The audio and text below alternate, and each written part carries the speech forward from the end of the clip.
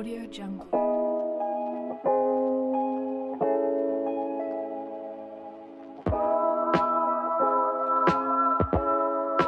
Audio Jungle.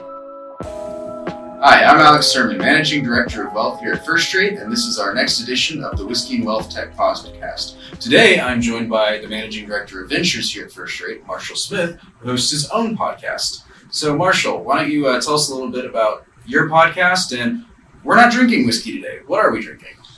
Great. Well, hey, thanks for having me here on the Whiskey and WealthTech podcast. I'm a big fan.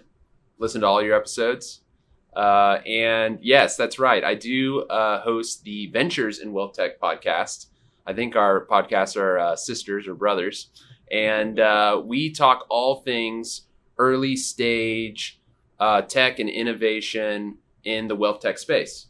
And so First Rate Ventures is First Rate's corporate venture capital strategy, where we invest in early stage wealth tech companies around the globe. And we also represent First Rate's interest in acquisitions around the globe. And so the reason that we're not drinking whiskey today is because we're drinking a pisco.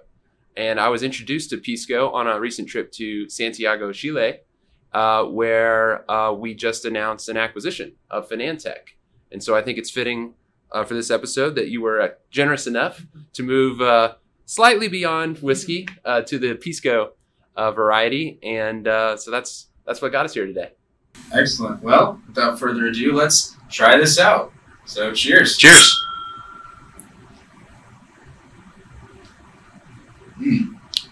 So, pisco is more of a brandy type liquor than it is a whiskey, and so this is made out of grapes. But I'm getting a lot of really good, metallic vanilla, woody notes, kind of similar to what I would think Canadian whiskey you typically imagine. So it's really smooth, not like other brandies that I've had. Yeah. What are you getting, Marshall? Well, I'm not sure what I'm getting, but what I'm getting is it's really actually pretty nice to drink. It's easy to drink. It doesn't shock the mouth. It just kind of goes down smooth. But I get a little bit of maybe licorice is the thing that I was tasting. Okay. Maybe I think the vanilla that you said. And maybe metallic is the right way to describe it. Yeah. Now, when we were in Chile, we were introduced to the pisco in a pisco sour, which is like a margarita, essentially. And they're really easy to drink, even easier to drink than this is neat. Mm-hmm. And so you get a few piscos in, and then you're having fun.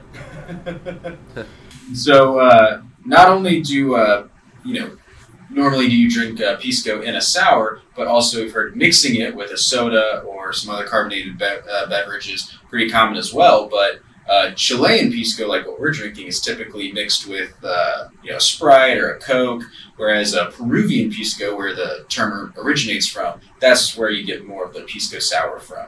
And so in addition to moving away from whiskey, we're also going to do something that's a bit odd for our podcast. Is we're actually going to try mixing our pisco with some sodas as the way it's intended, so we're not affronting any of our new Chilean counterparts down in Santiago. Yeah, I can see the comments coming into the YouTube stream now. You're drinking it wrong, but we're doing our best, and we're enjoying it, and I have to say it's pretty easy to drink. Yes, it is. All right. Perfect. So let's pour those. Pour those.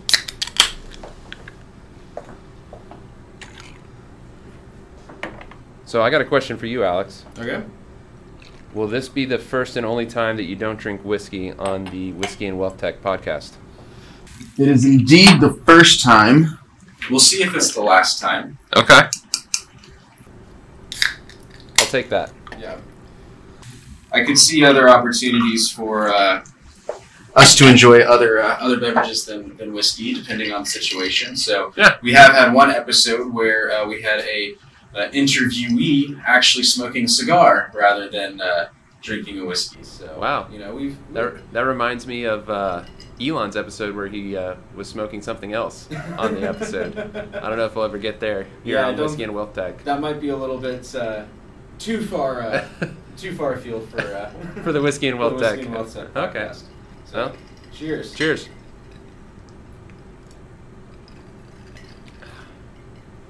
Very nice. Yeah. Tastes like any other whiskey Coke I've ever had. Yeah. So, not bad. How's the pisco with Sprite? It's pretty nice. I mean, it tastes. I think it actually mixes really well with the Sprite to where you don't you don't pick it up too much. Mm-hmm. So a dangerous drink in the summer on a hot day, I'd say. Ooh, okay, I can see that being good. You just think you're drinking Sprite.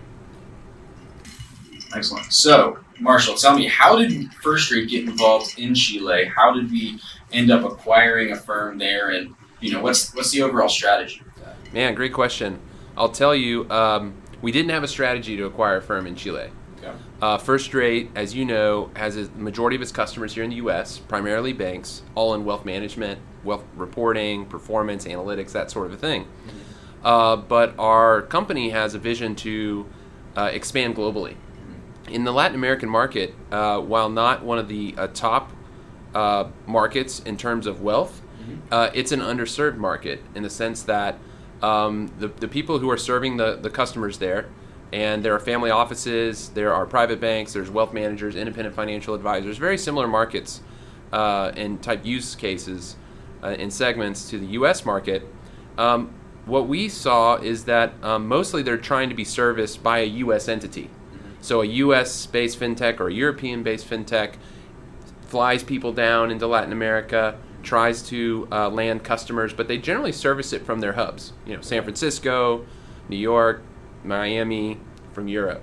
And so when we started exploring that region, we came across a company that seemed to be doing a lot of things similar to us. Mm-hmm. They did performance, they did reporting, they did data aggregation, and I reached out to them over LinkedIn and more or less said, hey, you guys are doing WealthTech, you're doing performance reporting, so do we.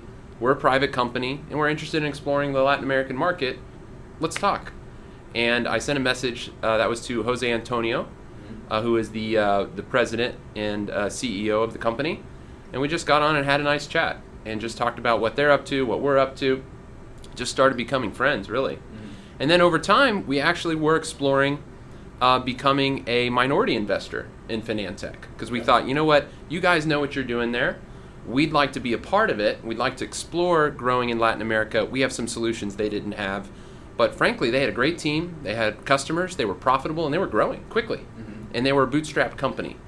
And so we're not a traditional venture investor where we always require an exit in certain amounts of time and that sort of a thing. So I think they saw us as a friendlier party to just collaborate with. Mm-hmm. But over time, it just became clear what was really their primary interest was to sell the firm to a U.S. based fintech and to continue working in that firm. And there's a number of different reasons for that. I could, maybe one day if you interview them, they could go into those further. But the reality is that there's some challenges in the Latin American market, some potential instability with different governments and regulatory approaches and that sort of a thing. And so many people who have wealth in Latin America want to custody those assets in the U.S. Mm-hmm. And they'd prefer if the fintechs hosting all that data was based in the U.S. in some instances. Some instances they want it local, sometimes they want it in the U.S.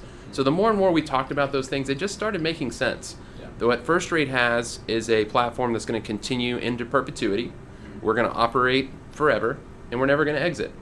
And we want to have an operating base in Latin America serving wealth management customers in that market.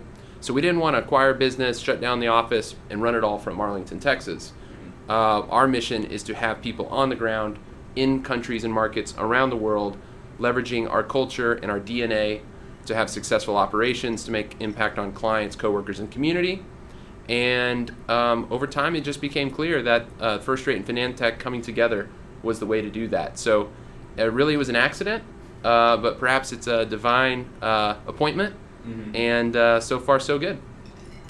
Excellent. So what are the kinds of things that Finantech is bringing to First Rate other than just being able to be a hub for us in Latin America? So how many coworkers do we get? What kind of technologies are we going to be able to leverage that we might not have had before? Yeah, great question. Well, the three primary things they do is data aggregation, they do performance calculations, and they do reporting. Mm-hmm. Those are three of the things that we do as well. They actually are quite advanced in that they were using tech to take unstructured data, mm-hmm. and they're imaging those and using OCR technology to scrape them and automate a lot of that, because 90% of the data going into the system is unstructured data. Okay. So there's not as mature of a data feed system and network in the Latin American markets.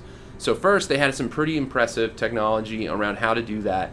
and they're really leaders in the space. That's one of their main differentiators. Okay. The second is that they had built the platform specifically for lower volumes and higher customization, and that's common in the family office market.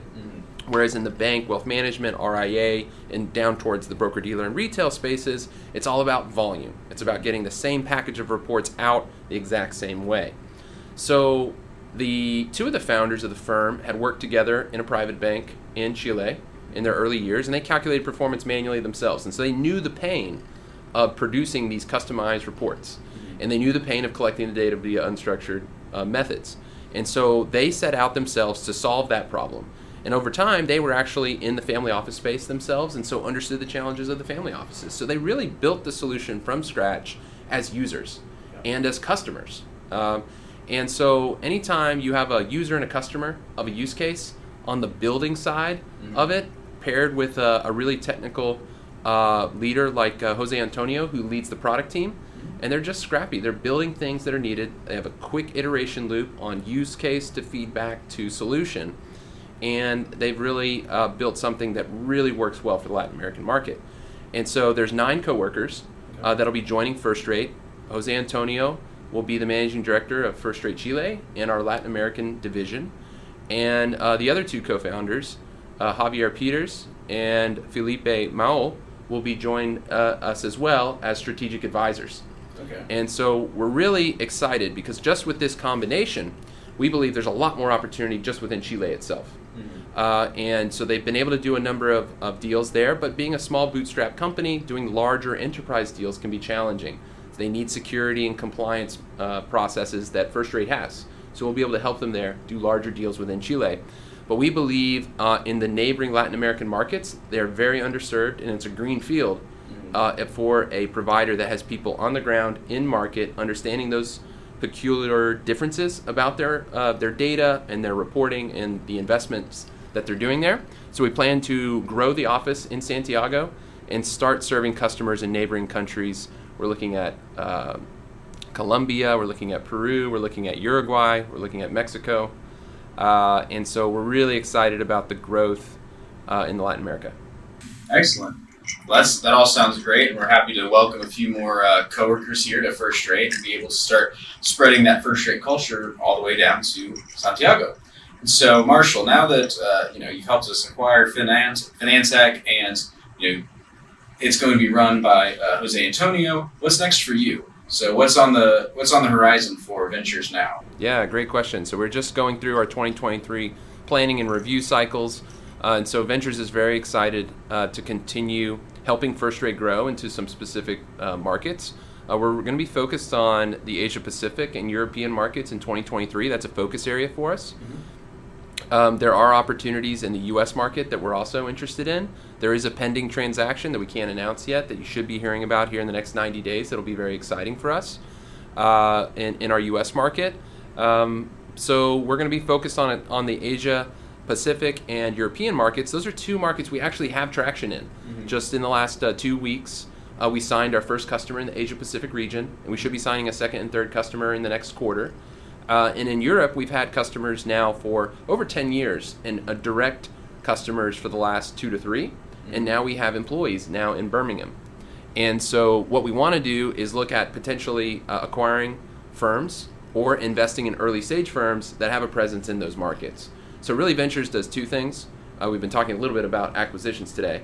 But we also look at early stage companies that we want to partner with and that do have products and solutions that are complementary to ours and where we can add value to their company as a strategic investor. And so we're really looking at early stage investments as well as acquisitions in the global markets. We're also really interested in exploring the Middle East, North Africa in 2023. That's we see as an emerging market. There's lots of development going there for tech and blockchain. And we believe that there's a ripe opportunity to serve the wealth management needs of that market. Excellent. Well, it sounds like you've got an exciting 2023 ahead of you. I'm looking forward to hearing more about it, and maybe you bringing me a few other non-whiskeys or international whiskeys that we might be able to share together. Hey, I wouldn't reject another offer to come on the Whiskey and WealthTech with a new regional variety. Well, thank you so much, Marshall, for your time today and for sharing some Pisco with us. looking forward to hearing about your next new adventure. And thank you, everybody, for tuning in to the Whiskey and Wealth Tech podcast. We'll be with you next time, and cheers. Cheers. Awesome. That was good.